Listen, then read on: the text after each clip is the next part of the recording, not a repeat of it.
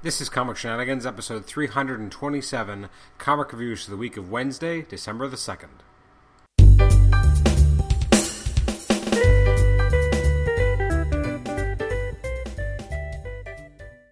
Welcome to the Comic Shenanigans podcast. I'm your host, Adam Chapman, and this is episode 327. It's our reviews episode for releases from the week of Wednesday, December the 2nd. Bit of housekeeping before we get into today's episode, where we look at the releases from last week. Next few episodes in the Christmas month, or holiday month, depending on what you celebrate. We should have upcoming interview episodes with a variety of folks. We're just working on some scheduling issues and snafus here and there. So hopefully in the next month or so, we'll have John Rhett Thomas, otherwise affectionately known as Gormu, on the Marvel Masterworks forum that I frequent and enjoy spending my time. He will be on an episode, hopefully, to discuss the Marvel Masterworks program that Marvel has. Also, we should be having an episode soon where we do another Talkin' HeroClix episode, this time with doing an interview with Justin Zoran, the president of WizKids, the company that puts together the HeroClix product. Also, coming up, we have episodes that should be interviews with David Marquez, Steve Scroce. My wife has threatened that she's going to do a random Christmas episode with me, that she's going to apparently quiz me on the air of some sort. I don't really know, but I'm looking forward to the challenge. It's been a while since I've had her on the show to actually do a full episode, so I'm excited if that ends up coming to pass. So there's a lot of things in the works, hopefully. But let's jump into some comics, why don't we? But before we do, you can email me at comicshenanigans@gmail.com. You can like the show on Facebook, although I have to admit that the page has not really been regularly updated for over a year, so I really have to get on that. Maybe that'll be my New Year's resolution for the show. I also want to discuss some of the friends of the show. You should really check out the podcast, The Amazing Spider Talk. It's a fantastic podcast, as well as supported by a fantastic website called Superior Spider Talk, which I'm actually now a regular contributor. I've been writing reviews. I've only written one so far. I'm in the process of writing another one. I'm the regular reviewer for All New, All Different Avengers. So you should head on over to them to check out their site. It's a great site, great resource. Some great people involved there. It's run by the fantastic Dan Gvozden, who has also been on this show 2 times in the past. I believe episode 298, and he also did a segment on episode 300. It's also co-hosted by, that podcast is co-hosted by Mark Giannacchio, oh my god, who's also an editor at the Superior Spider Talk website. Yes, it's confusing. The website's called Superior Spider Talk, but the podcast is called Amazing Spider Talk. But you should definitely check them out. Anyways, let's just jump in to talk about some comics. And you can listen to us on Stitcher, on iTunes. You can rate and review us on iTunes, etc. And now, after saying it 3 or 4 times, let's get into some comics. First comic I want to take a look at today is the new issue of Action Comics. I feel like I've been up and down on this book in general, and I feel like at first it felt like it really had something to say when they started the whole Clark not having powers kind of storyline, or diminished powers, and rocking the t-shirt and not having a secret identity. It's kind of gone downhill since then, though. It's written by, the stories by Greg Pak and Aaron Kuder, the words by Pak, and the pencils by Georges Jeanty. So Kuder's no longer on art, at least for this issue. So we have a lot of, Clark against the dark, Wrath or Wraith or whatever, and the darkness, and I gotta admit, I haven't really enjoyed this whole darkness storyline. I think the only interesting part of it is that Vandal Savage's kind of involvement in the overarching plot. Other than that, I just didn't find a lot I really enjoyed about this issue. I like the art. I thought the art by Jeanty was good and enjoyable. I generally do enjoy his art, but I just found the story very lackluster, and I'm gonna give it like a 4 out of 10. I don't know if I'd even recommend reading this. It felt like a bit like a slog. And it has and could and should be much better than this. Next up is All New, All Different Avengers number 2. Spoiler, I'm going to be talking about this in my review, which I am writing right after this podcast. Don't tell Dan. I like this issue. I think I liked it a little bit more than the first issue. It still feels like there's a bit of kind of random components to it. I'm not really sure about how I like Adam Kubert's art on Kamala Khan and Nova. Well, specifically Nova, because Nova is a very... I guess I'm a big fan of his book, and usually he looks very youthful. And there's a lot of parts here where he didn't really look like Sam. He didn't really seem to have that sense of youth. His take on Kamala Khan I thought was a little bit more accurate, but I thought his artistic take on Nova was a little lacking because she just he just looked a little old. That being said, I like that we're kind of having the team kind of coming together. It definitely is kind of playing fast and loose and having a kind of a sense of humor to it. Wade is writing a good book overall. I did think this was an improvement over the first issue.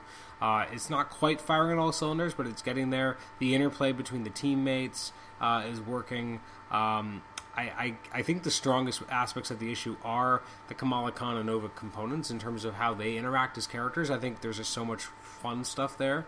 And as a big fan of both those characters, because I pick up both their books, I like their focus here. Miles Morales it's still hard to get a true handle on Miles, and part of that's not in any way the fault of this comic. It's more the fault that we don't know what his kind of status quo is in the Marvel Universe. Every other character, for the most part, we can kind of wing it because they're not that far removed from prior to Secret Wars. But with Miles, he's from a completely different reality, so we don't really have a good sense of what he brings to the table in terms of what he's thinking, what he's been through. So that's the only thing that kind of irks me. But overall, I think this was an improvement. I'm going to give it a 7.5 out of 10. I think the first issue I gave a 7, so I think it does qualify as an improvement. Actually, sorry, the first issue I gave a 6, so this is an improvement, a big one. It was better.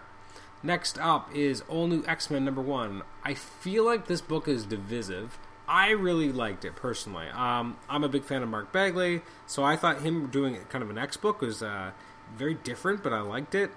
Brings a certain energy to it and a youthfulness, definitely, because he spent so much time illustrating young characters in Ultimate Spider-Man that I think this was actually a nice fit. It's written by Dennis Hopeless, art, as I said, by Bagley. I just thought it was enjoyable, kind of seeing where all the original 5 minus Jean are up to now. The fact that there's a group out there that's kind of acting trying to kind of act as if they are carrying out the will of Cyclops. I think they're Cyclops ghosts or something. I thought they were kind of a cool concept. I like that we kind of see Scott being smart, being a detective, and very, very cool. I think there's a lot to like here. Pickles is apparently Dennis Hopeless' favorite new character to write, and I can see why. There's just a lot of energy in this comic. I really enjoyed it. I thought it really kind of hit the ground running. Instead of feeling like it had to be, I guess not a problem, but something that All New X-Men definitely did is it had this sense of something momentous had to be happening, and that it was a little kind of dark, and you bring these guys from a period of light when everything was happy, and they see how bad the world is, and then it never quite delivered on the promise. Then you have this issue, which I thought it would kind of recaptured. These are young characters. They've seen some terrible things, but they're still relatively more innocent in general, and they're kind of out there trying to enjoy their lives, trying to enjoy themselves and have fun, and that's what I got from this issue, and it definitely had a good sense of fun to it. So I really dug it. I'm going to give it an 8 out of 10. Next up is Daredevil #1. Hoo boy. You know what? I liked it. It's different, and it definitely makes me think that, like, I really hope... I'm surprised. I don't even know what my words are. I guess the problem... I don't even want to say there's a problem. Charles Soule writes a good book. Ron Garney's a great artist. They both are doing something a little bit different here. Daredevil definitely feels a little darker. It feels a little bit more, and I know this is intentional, a little darker and a little bit more in step with the television show, which was a big hit back in April, and which is having a second season being, I guess, shot or developed now, and it's going to come out, I think, in April again. So I get that. I get that they're going for something specific. My only issue I'm kind of having with this is the stuff we don't know yet. But it doesn't seem like it's going to be all that great potentially. And I'm obviously reading in and putting feelings and rating things and reviewing things in a way that maybe isn't fair. So I do apologize in advance to Soule and Garney. More to Soule, because I don't think Garney needs any apology. His artwork is great. He's not behind necessarily the story. So it's Soule who maybe deserves an apology of me, because maybe I'm jumping to conclusions.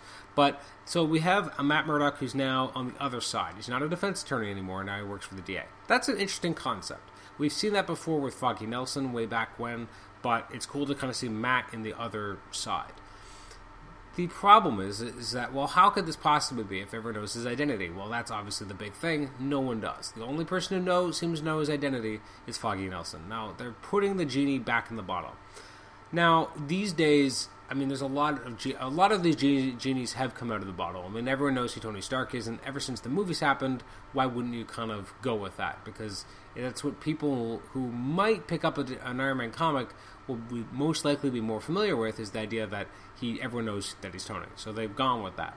The idea that everyone knows that Steve Rogers is Captain America, pretty much accepted. It's kind of funny and quaint to read those old comics now where no one knew who he was, because we've become so used to it. And same for Tony. It's been 10 years or so since everyone's kind of known that he's Iron Man, or a little bit more. So those genies have come out of the bottle, and generally it doesn't really impact how they operate. In fact, a lot of ways, it just means that the stories are less contrived. Specifically, I'm talking about Iron Man. His stories were always a little contrived, because he'd be somewhere as Tony, and my bodyguard's got to be here. And that's not to say that they weren't good stories, because there was a lot of good stories with that whole premise. But it was a little hackneyed. And I always appreciated that the movie kind of said, we're going to do that, but no, because our version of Tony would never actually do that. And the comics have kind of kept in keeping with that, although they still did it before the movies got there. With Cap, it doesn't really make a huge difference if you know who Cap is. He doesn't need a secret identity in the same way. He's had one in the past, but again, he's not a character who intrinsically needs one. Now, a character like Daredevil, in order to care about... Cap has been able to have a personal life, more or less, but with people still knowing who he is. Part of why that works, too, is he has no loved ones. That all the loved ones he has, not to say he isn't loved, are generally like S.H.I.E.L.D. agents or Avengers, people in the biz, typically. Whereas with a character like Daredevil, there's a large history of, first of all, his main job, because Captain America is Captain America, he's worked for S.H.I.E.L.D., he's done other things, but they're all kind of in the same field. Iron Man, his job doesn't really end up impacting him. In fact, it just kind of makes it simpler.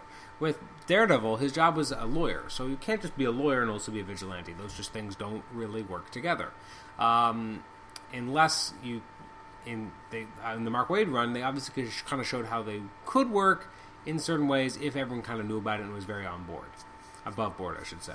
So now we have this new Daredevil where everyone doesn't know, and that's fine. It's just, how did they get the genie back in the bottle? I don't think people have as much of a problem with the genie going back in the bottle, because at some point you got to think, well, what are new stories going to be? It's always going to be very different, and I think that's exciting from a reader's perspective, and also exciting from a writer's perspective if you know what to do with it or how to work it. But if you don't, or just want to go back to the old ways, it's really hard to do. So how do you come up with a convincing way? Now, Daredevil doesn't really have a marriage to give away to the devil, although that being said, him making a deal with Mephisto would actually almost make more sense than Spider-Man, because he's had more dealings with Mephisto. Regardless, and in fact, he's made out with Mephisto, which is a whole other weird, creepy thing. If anyone wants to know more about that, let me know and I'll make it a subject of an episode. Not specifically why he made out with Mephisto, but that general era, by Ann Nocenti and John Romita Jr. Anyways, so the question is, well, how did this happen? And so we get a hint here that Daredevil did something and chose that Franklin still knows his identity. So, which kind of a selfish dick move, but Daredevil's always kind of been a selfish dick at times. So, how did this happen? Now, I guess coming into this, I kind of wondered, well, maybe as part of this end of Secret Wars, one of the things that would come out of it was that no one knows who Daredevil is anymore. Who knows how or why, but it's just one of the things that didn't end up going back the way it was originally supposed to. That's fine. That's kind of how I thought it might have happened. Instead, we didn't get that, and instead we didn't get that. We just get this vague illusion that he did something. Anyways, it kind of rubs me the wrong way. That being said, the issue itself is great. The art is very strong. I really dug it. It was a good read. It's just that one thing that kind of makes me go, 8 out of 10. The art is brilliant. Very stylistic. Very cool. Garney's doing some amazing work. Let me move on from Daredevil. I've spent way too long on Daredevil. We have Extraordinary X-Men number 3. This is, it's supposed to be the flagship X book, and it's not quite working for me as the flagship, and it doesn't really feel extraordinary. It's okay. Jeff Lemire writing it, Humberto Ramos as the penciler. A lot of this issue is the faculty of, I guess, or people at X-Haven fighting off the hordes of Limbo because something happened to Magic, as well as we have Jean talking to Logan, trying to kind of convince him to be part of this team, and then they end up taking a trip to X-Haven, and hopefully they'll be able to help protect X-Haven from the forces of Limbo. Okay. It's okay. It's not great. It's enjoyable. But, again, it's not quite working for me. It's only okay. I'm going to give it a 6. I mean, it's not a bad issue, but it doesn't really make me excited. It doesn't really make me want to go, I need to read the next issue really badly. Whereas with an issue like reading All New X-Men, I definitely felt like, I want to read what happens next. I'm enjoying this tale of these characters. Even with All New Wolverine, I'm only mentioning these because on the last page it says, for more excitement, check out these issues. And it mentions All New X-Men, All New Wolverine, and Uncanny X-Men. So All New Wolverine, I'm excited because it feels like there's like a kind of cool intrigue, and I'm really enjoying how the character's being written. There's something there for me. There's something that makes me say, I want to pick up the next issue. Extraordinary X-Men number 3 didn't feel like it had that hook, that thing that made me think, man, I really got to read this next issue as soon as possible. Then we got, next up is Green Lantern 47. I didn't really care for this myself. Written by Robert Venditti, artwork by, Martin Coccolo and Billy Tan. Billy Tan does the first 2 pages and the last 2. It's only okay. I'm going to give this middle of the road. It's like a 5. Hal goes home and hangs out with his family and tries to protect his family when something bad happens that has nothing anyways, something happens that's bad, and is it even, I can't even remember what it's very non-memorable. The only kind of interesting thing is the very last page when we see it looks like Parallax is back. We don't know why or how, but he looks cool. That's about it. I'm gonna give this a 5. It wasn't that memorable, and the story wasn't that interesting. It just kind of lacked. Next up is Invincible Iron Man number 4. Great artwork by David Marquez. The story by Bendis is all right. It's not my favorite Iron Man story, but it's an interesting one in terms of you have. Anyways, it's humming along. It's doing well. It's kind of an interesting concept of Tony being Tony and going to hang out with some kids and bring them an armor to hang out with and put on, and Dr. Doom's there, and it's okay. It's humming along. The Whitney Frost element could be a little stronger, I think.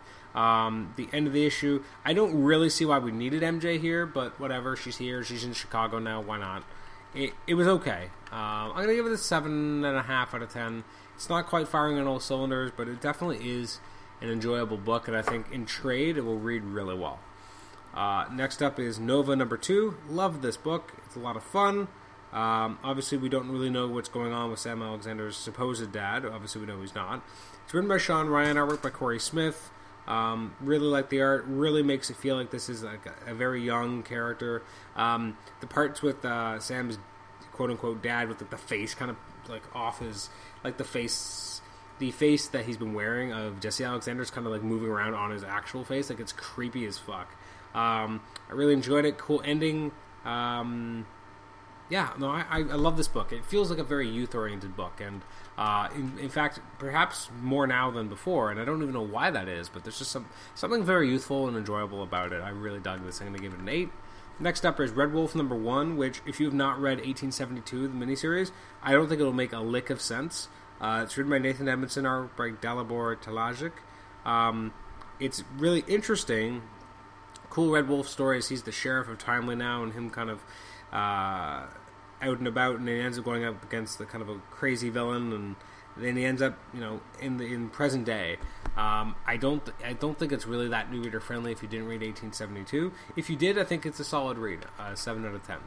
And last but not least, we have Star Wars issue 13. This is the third chapter of Vader Down. I enjoyed this a lot. Written by Jason Aaron, artwork by Mike Deodato. I loved that. Now I forget his name. The evil C-3PO, 000. I love that. How he got the jump on what's his name on Vader. It's not Vader. Luke. I like that they're kind of searching for Luke here to try and save his life. I love how R2-D2 is still a badass. I love that Chewbacca is a badass too. I like Farah and Han kind of going up against each other, which was enjoyable. A little sad that 000 got his arms ripped off like that, but it is what it is.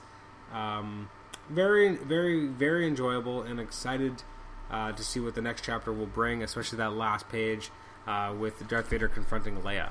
I'm going to give it an 8. Solid read, good storyline so far, although not a lot of Vader here, but that's okay. And then some of the highlights of books I didn't get a chance to read this week include new issues of Barbed Wire, Batman Beyond, Cyborg, Prez, the launch of the Robin War storyline, new issue of Teen Titans, Donald Duck, All New Inhumans #1 is the big launch, new issue of Doctor Strange with the launch of Guardians of Infinity, as well as Spidey, which I have not heard great things about and I haven't had a chance to read yet, as well as the launch of Totally Awesome Hulk and a new issue of Vision, and that's issue #2. If we look forward to this coming week, or from when I'm recording, 2 days from now, on the 9th of December, I've got some good books coming out. From Dark Horse, we've got Rebels #9. From DC, new issue of Batman by Snyder. We've got the new issue of Grayson, which is part of Robin War. New issue of Gotham Academy, which is part of Robin War. New issue of Detective Comics, which is part of Robin War. Red Hood and Arsenal, which is Robin War. Like, that's a lot of Robin War issues all at once. The next issue of Telos, which is alright. The third issue of Back to the Future is coming out next week, or this coming week, I should say. The new issue of Mickey Mouse, as well as the Star Trek Ongoing, and 6th issue of Star Trek Green Lantern. From Image Comics, we've got new issue of Stray Bullets, Sunshine and Roses coming out. New issue of Birthright. Walking Dead is hits issue 149. And the last hopefully great issue of We Stand on Guard, which is issue #6. And then over at Marvel, we've got All New Hawkeye #2, Amazing Spider-Man #4, Black Knight #2. This is a big deal. The Black Panther by Christopher Priest Complete Collection, Volume 1, which is a big deal. Very cool. New issues of Contest of Champions, Deadpool, Guardians of the Galaxy. We've got the Gwenpool Special #1, the hardcover Hawkeye oversized hardcover Volume 2, Hercules #2. I'm really excited about this because the first issue was just, I loved it. So I cannot wait for the second issue. Infinity Gauntlet trade paperback War Zones. We've got a Maximum Carnage Marvel 92 by Deodato poster, which is cool because that's their big kind of theme right now. The launch of Scarlet Witch #1, Secret Wars #8. Wow, that's finally happening, although the issue #9 isn't until January 6th. Spider-Gwen #3, Spider-Man 2099 #4, the trade paperback for Squadron Sinister, a new issue of Ultimates. We've got the Star Wars Annual, which it looks like is not connected to Vader Down, and we got the 3rd issue of Uncanny Avengers. So that's everything coming out this coming week. Unfortunately, it looks like Claus isn't coming out for a while, as it's no longer has a solicited date, but hopefully soon, because I freaking love the first issue. Anyways, that has been our reviews episode for releases from the week of Wednesday, December the 2nd. So thank you so much for joining me for this episode, and stay tuned for our great lineup of new episodes coming out this month in December. Thanks once again, and we'll catch you next time. Bye-bye.